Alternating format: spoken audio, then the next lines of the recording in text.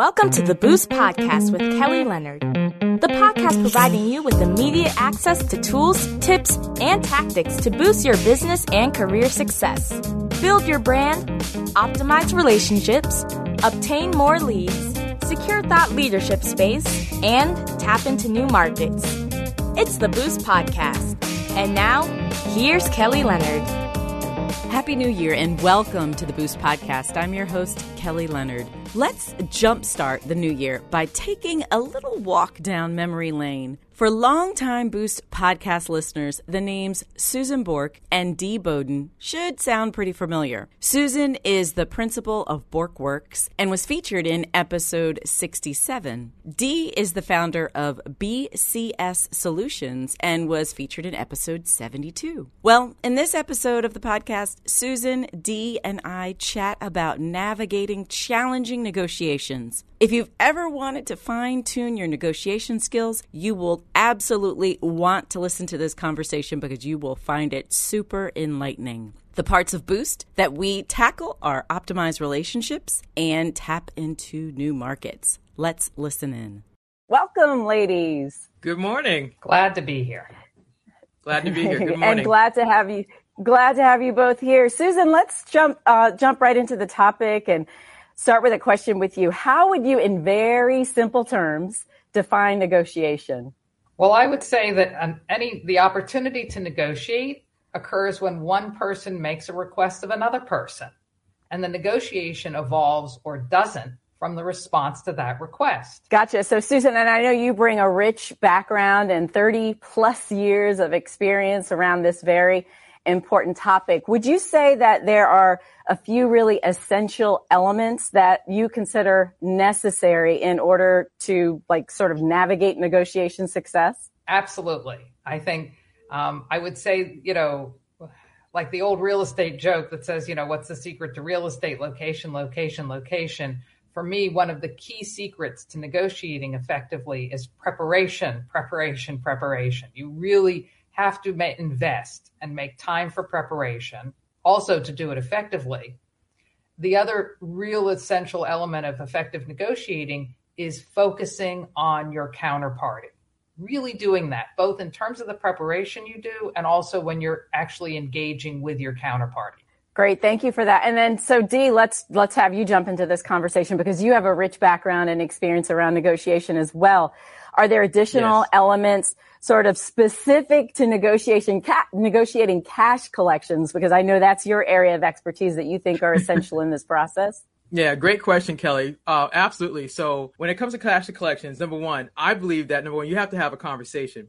You can't even begin to plan to negotiate until we talk. So for example, if I have to collect on behalf of a client, say $10,000, before I can even start the negotiations, I have to understand the problem.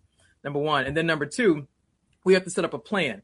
So if you're not paying the full amount, what can you do? And then we have to work out what's going to be comfortable for the client and then for me, because I'm working on behalf of the client to collect the money. But definitely, you cannot start negotiations for collecting cash without having a conversation, number one. And then number two, you actually have to solve the problem, which is answer this question. What had happened was. That's how we start. Gotcha. Thanks for that. And so when you even chat about the fact that you need to understand the problem, I'd imagine because you have at least two parties that are involved in this negotiation, right? And so is there this agreement that needs to be reached in terms of what the actual problem is? Because I'd imagine because you have two different people, if I'm the collector, the problem is X. If I'm the recipient of that cash, the problem is something entirely different.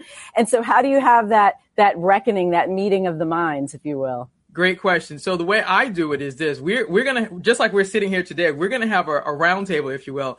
I'm going to talk to the first person and ask the question. So it's answering this question. What had happened was, why are we here? And then the client's going to tell me, well, I provided a service, I provided a product, and I haven't gotten paid. And then the person who owes the money is going to come back and say, well, we had some problems with how you did the service, and so we're holding up the money until you resolve the problem. But here's the thing. Both parties aren't talking. And you can't solve anything, you can't negotiate anything until you start talking. Like I said, you have to figure out what was the breakdown. I like to call it this way. What was the disconnect? Why didn't you pay? So we have to answer that question. And then if you can't make a full payment, what can you accept or what will you accept? And then you still have to talk about it, because even let's say if it's $10,000 and you don't have $10,000 to pay in full, what would work to your advantage? Would you accept, say, half? Would you accept, like, take $10,000 divided by 3 and then say, okay, I'll give you this much today, and then 30 days another payment, and 30 days another payment. But even before you do that, you still have to talk. You still have to address the problem of what had happened was number one, and then number two, how do we fix this disconnect so that number three, the relationships aren't messed up. And so what you're sharing sounds a lot like, I know one of the things that Susan initially mentioned, it's all about preparation. And so from each of your perspectives, what does that preparation look like? Is it that actually, I'm not even going to ask, what does preparation look like? Share that with me, Susan. Well, I always think, preparation occurs sort of on a meta level as well as on a specific level. And so on the big level, it's understanding that being a good negotiator, an effective negotiator, is a learnable skill. So with any learnable skill, you want to break it down into sort of the elements that you learn, that you build upon, sort of those little skills that you build upon to develop a repertoire or an array of skills. So you're breaking it down and then practicing skills, because the only way you get better at something, the only way you get better at negotiating is practicing. So you can practice it. And I always, tell people, practice in low stakes situations. If what you're afraid of is getting a no, then go, find ways to ask for little things so that you can get used to hearing no. So you go into your favorite coffee shop on a Friday and you're like, hey, it's Friday. Can I get a free cookie with my coffee? You're not expecting to get a yes to that. You're expecting a no. And you don't have to be upset or, right, because you're not expecting to get a yes. So you're not putting undue pressure on your relationship with the barista, the server, that kind of thing. So it's finding ways to get used to that if that's where you have friction. At the same time, the other part of preparation is specific preparation. So for the negotiation itself, like what Dee was saying, you want to think about why isn't this person paying me, for example? What might be some of the reasons? Maybe they don't have the money. Maybe they're unhappy with what I delivered. Maybe it's a little bit of both. So those kinds of things go into preparation. You want to think about the specific situation and really try and take, what am I trying to get out of this? Is the relationship more important than the money? Is the money more important than the relationship? How can I leverage, a better relationship and still get money? Or in any negotiation, what am I trying to accomplish? And what does my counterparty need out of this? I hope that gives you some idea. Yeah. And Kelly, so can I jump in and add hear... something to that? Yeah, absolutely, Dee. Absolutely. Oh, thanks. I was going to say, Susan, great points, because that's so true. Because I do revenue recovery, the relationship for me, I always talk about it this way. It's important to do two things. It's important to deliver good products and good service, but it's also just as important to maintain the relationship. And I think that's the part, and sometimes this way, collections can get a bad rap, because most people think about collections, they think about people that are aggressive and they're not thinking about the relationship. But in business is relationships. And even when you deliver your product, deliver your service, you still have to maintain that relationship. When I was mentioned earlier about the disconnects, it's preparation is, okay, when I haven't been paid, how do I prepare to go talk to this client and ask them, answer this question? What had happened was, or why aren't you happy? And then I've got to be prepared to take notes and ask them, okay, what could we have done better? Where did we miss it? And do we have a chance to do what I call course correction? Can we fix this so that, number one, you will pay us, and number two, we don't mess with this relationship? Because I think people forget that part in business, because it's so easy to go, they're just a customer, blow it off and do that. I'm like, no. Not in my world. I mean, maybe in other people's worlds they do that, but no, relationships are everything. And how you handle the preparation, how you handle the negotiation, how you handle making sure, basically the goal is always to set up a win-win. That's the place I come from. It's always trying to figure out how can we answer the what had happened was, and how do we go from what had happened was to how do we win? That makes complete sense. And so are you suggesting that in certain negotiations, as it pertains to cash collections, there may be instances where you're going to accept a partial payment? Because what even does that look like when you have delivered a product or service and you're standing behind it and you know that you delivered quality, but then there's this disconnect. So, I hear relationship preservation, and I think that is extremely important. Mm-hmm. And then on the other hand, you also know that some folks just aren't, or they may not be in the business of making payments in full, because at the end of the day, you like to think good in all people, but there are just some folks who perhaps never intended to pay you in full. So what does that even look like, navigating those sort of tense sort of negotiations around cash collections in particular? Great question. So the way it works for me is this: we're going to have a conversation, and I need to, first of all, address the fact that we provide the product or service, number one. Number two, when we have the conversation, you're going to tell me, hey, D, I'm not able to make this full payment. Now, of course, I may have a moment and go, well, why? Because when we negotiated the contract, you agreed. You ordered 10 sets of sneakers. I delivered 10 sets of sneakers. You're supposed to pay me for my sneakers. Now, because I talk about relationships, I'm in the relationship business. So along with recovering money. So for me, the negotiation would be like this. All right, it was a $10,000 order. We delivered the product. We delivered the service. You're not able to make the payment. What can we do?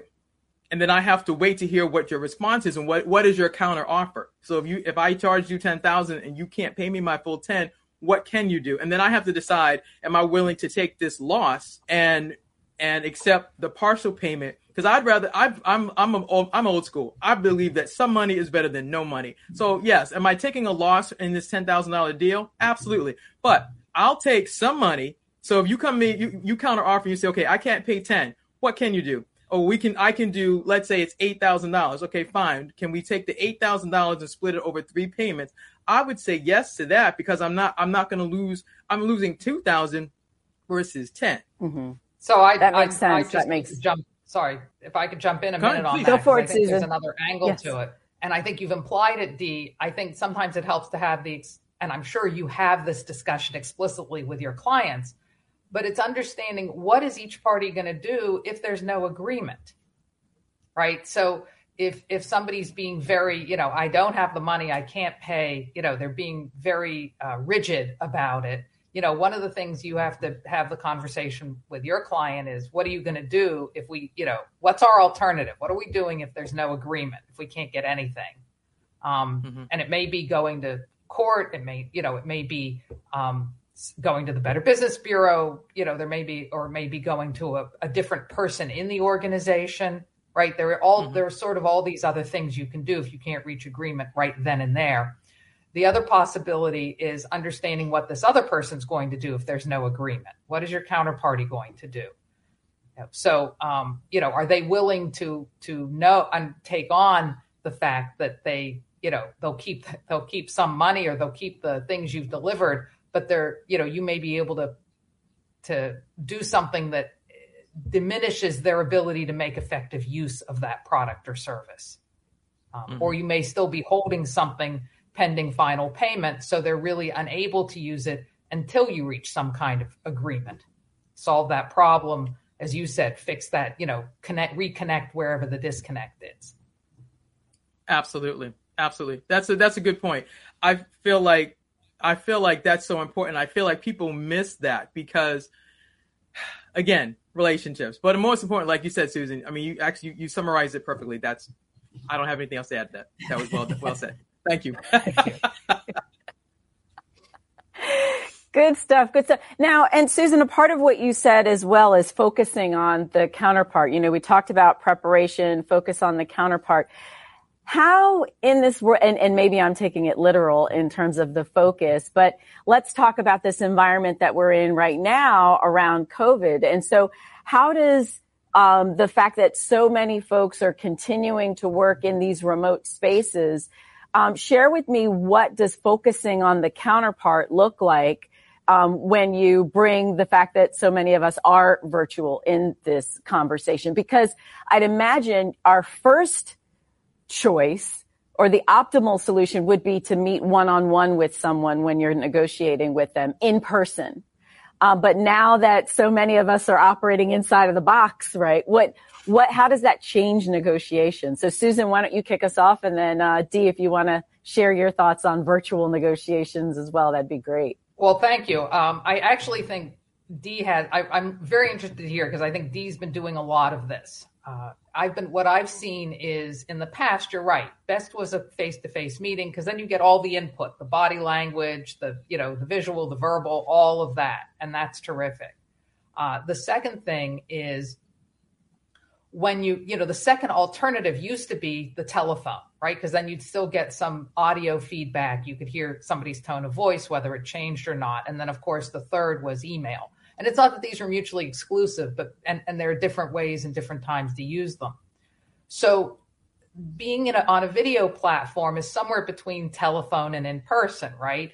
You're getting more feedback, but there can be technical issues, right? It's not as clear. There can be a lag. And so for all those reasons, when you're negotiating with somebody, you both want to be willing to give them grace, to as Dee says, think the best of them, but also establish boundaries and accountability so that they're not taking advantage of you. So you can suss out if somebody's reluctance or resistance is good faith, or if it's posturing. So that becomes important. The other thing I'd say about virtual negotiating, especially on platforms, is, at least my experience is, things take more time. So, the same expectations that I might have for an in-person half-hour meeting of what I can accomplish is more challenging on a video platform. So what that may mean is that I do more preparation by email, be clear about what the agenda is, be clear about what the priorities are, so that if we're not going to be able to get through all of them in the set time, we at least we've agreed upon what the most important discussions to have are, and we've had them. Okay, let me turn that over to Dee. Sorry to take up all that time. No problem, Susan. I think, first of all, great question. So virtual negotiations, I'm like Susan, I'm old school. I'm used to doing it in person. Now, I have to do an email. Then I got to do a follow-up email. Then I still get on the phone. Like I do a lot of my negotiations, and conversations. I'm still on the phone and I'm still doing email. And here's the thing, even in email, you have to be clear with what you're saying, your tone, and because you can say something in an email and how you meant it, and then it got delivered and it didn't get received correctly, then you got to go back and fix that part. So I think virtually you have to spend even more time double checking what you're saying, how you're saying it. And then if something got misconstrued, then you need to get on. Like I said, I'm old school. We're going to get on the phone. If I said something that didn't come across correctly, or you misinterpreted what I was trying to say or the point I was trying to make, I'm old school. Let's go on the phone. I say it this way. You can't solve everything in 144 characters. Right. Everything cannot be solved in 144 characters. I know that people love to text and say, okay, say this. And even in your text, you can say something and you hit the little emoji and they're like, what does that mean? And you're like, no. So you have to have the emails, the follow-up email, the phone call. And then obviously if that's not working, then it's okay. Here's a calendar link to Zoom. Let's talk. And if you're able to, to Susan's point, if you're able to meet in person safely, then meet in person safely. Obviously, 6 feet and mask up and all the things, but you eventually still have to have a conversation, regardless if you do it video, text, or phone. So in other words, I can't text you with like the money bag symbol. Because I'm going to ask you, what does that mean? Because my first question is going to be like, well, okay. Because my question, if you text me with the money bag symbol, I'm thinking, okay, my follow-up question is, okay, are you paying me? Is this a sign that you're paying me? Great. Yes. Let's celebrate that part. Oh my goodness. But so Dee, but to that, or either of you, to that point, even if we meet in person now, like a part of me wonders, wouldn't virtual even be better than in person? Because at least virtual, if I'm on camera, if I'm on Zoom, I can take my mask off, as opposed to if I'm in person, then I may then keep my mask on and then I'm missing the facial expressions and all those other things. So like talk us through that whole process. Like it seems like Zoom would be the preference unless both people are able to remove their masks. Well, Zoom is definitely the preference, but even with Zoom, I mean, right now we're inside this little box. You're seeing my expressions, but then you still may have more questions. And I guess maybe it's just that connection with people. There's something about when you get to meet up in person and have that conversation, you get to feel the energy. You can assume some things about me based on how I am in the camera, but when we're face to face, you can tell. And I think there's just something that's just different about that. Now, obviously, with COVID, safety is first. If you're not comfortable meeting in person, obviously it's a Zoom call. We're gonna do this, and you still have to apply the same things. You still have to prepare. You still have to do the emails. You still have to ask the questions, and you still have to come up with a plan. When we finish this meeting, what are we going to get done? And then you have to, like old school, you got to type up your minutes and say, okay, this is what we discussed. We agreed on this. We're going to do this, and we're going to do this. And then we schedule the time, the plan, the date, and when the money's supposed to be received. And then there's a follow up, because that's also part of negotiations, which is that you set the negotiation, you plan everything, you agree on the terms, and then you actually have to follow up to make sure it actually. Now, and I would be remiss if we keep throwing out the word Zoom. We know any video platform, right? Right. I think we've reduced every video platform to just say Zoom. And we know, like, whatever video platform that you may be using would be an acceptable medium in which to have these conversations. Now, what about this? So from both of your perspectives, how much time do you allow? Like, if you know that a client was supposed to pay you on, the 15th of the month, on what day do you follow up? Because that's another thing that I think small businesses in particular struggle with, to say, okay, well, I don't want to be a nag. But then on the flip side, it's like, yeah, but you're owed that money also. So how much time is the best practice to allow to elapse between the deadline of when that payment was due and you picking up the phone or sending that gentle reminder email, things like that. So share some of those best practices with us. Well, my best practice is this: if a payment was missed, I'm 48 hours, because I'm gonna do what Susan said. I'm gonna give you grace. I'm gonna assume that you either forgot or something happened, but in 48 hours, I'm on the phone. We're doing a follow-up phone call. We're doing a follow-up email, and then it's the conversation. Hi, this is D. I'm calling on behalf of such and such client, such an account. Can I speak to the person accounts payable, please?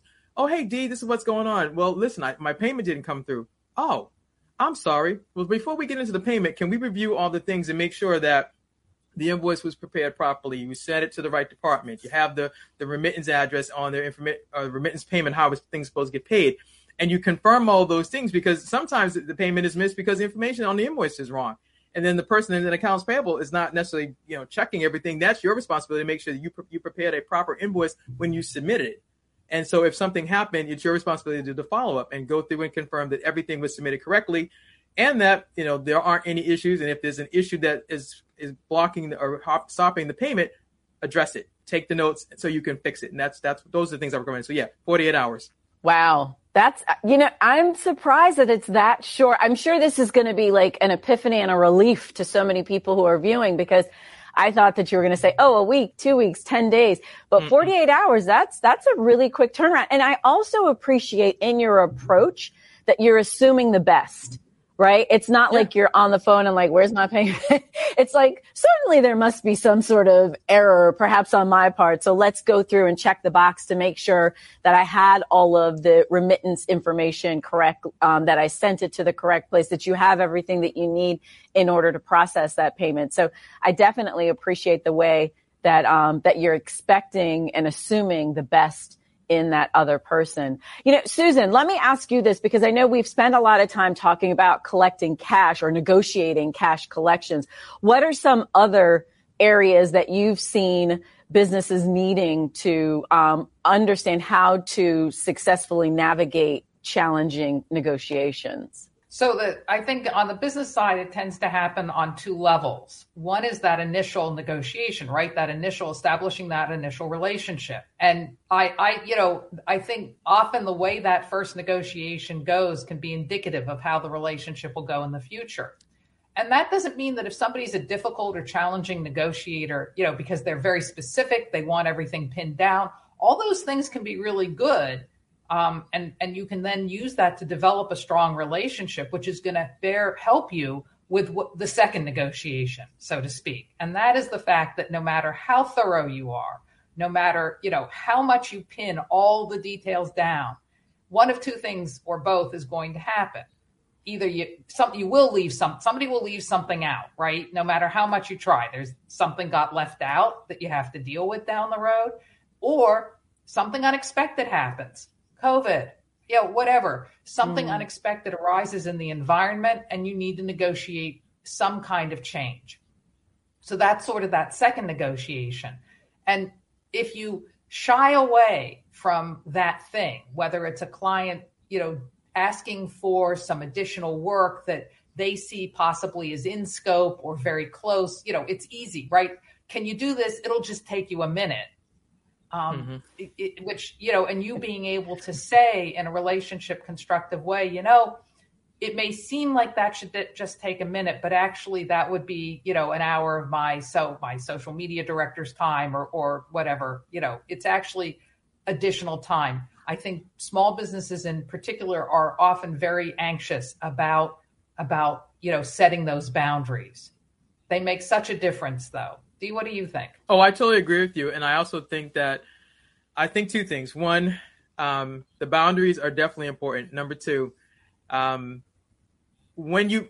a small business, when you get that first client, it's like, oh my gosh, I'm so excited I got that first client.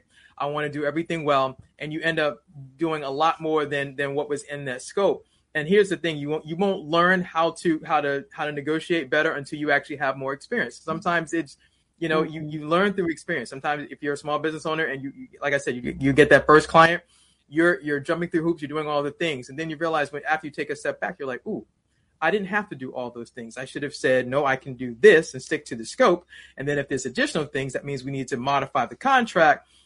We need to plan out, we need to have an additional conversations, because if you want more of my services, more of my time, more things, it's going to cost you this. And that's where your strength comes from, is being able to stand up for yourself and negotiate that your time and your product or your services are worth more, and to be able to ask for it and stand in that confidence. And that takes time. Well, this is great, ladies. As we close our time together, what is, and we'll start with Susan, what is your best tip to help our listeners today navigate negotiations with a difficult person or a challenging situation? So what's your one best tip or key takeaway from today? Focus on listening. And so actually there is something to be said for an in-person meeting, even with masks, because what you're going to have to do, especially if somebody's wearing a mask, is really listen to what they're saying and to look first to understand rather than to be always thinking about how you're going to reply. Awesome. Thanks for that. And how about you, Dee? What's your best tip? Best tip, write things down. Write things down. Because even though you may have a great memory, you forget things. My best tip is this: listen, like Susan said, number one. Number two, write things down, and then repeat it back to the person and make sure you captured all the things so that you both of you were clear before you leave the meeting. Well, my best tip is experience is a good teacher. So if you are, a barista at a local Starbucks, look out, because I'm coming for that free cookie today. Thank you, Dee. Thank you, Susan. Thank you both so much for your time. Well, that concludes this episode of the Boost Podcast. Thank you again for listening in. If you don't mind, if you could like, subscribe, or share the podcast with a friend, I would greatly appreciate it. For more information on anything Boost related, you can visit our website at www.kellytleonard.com.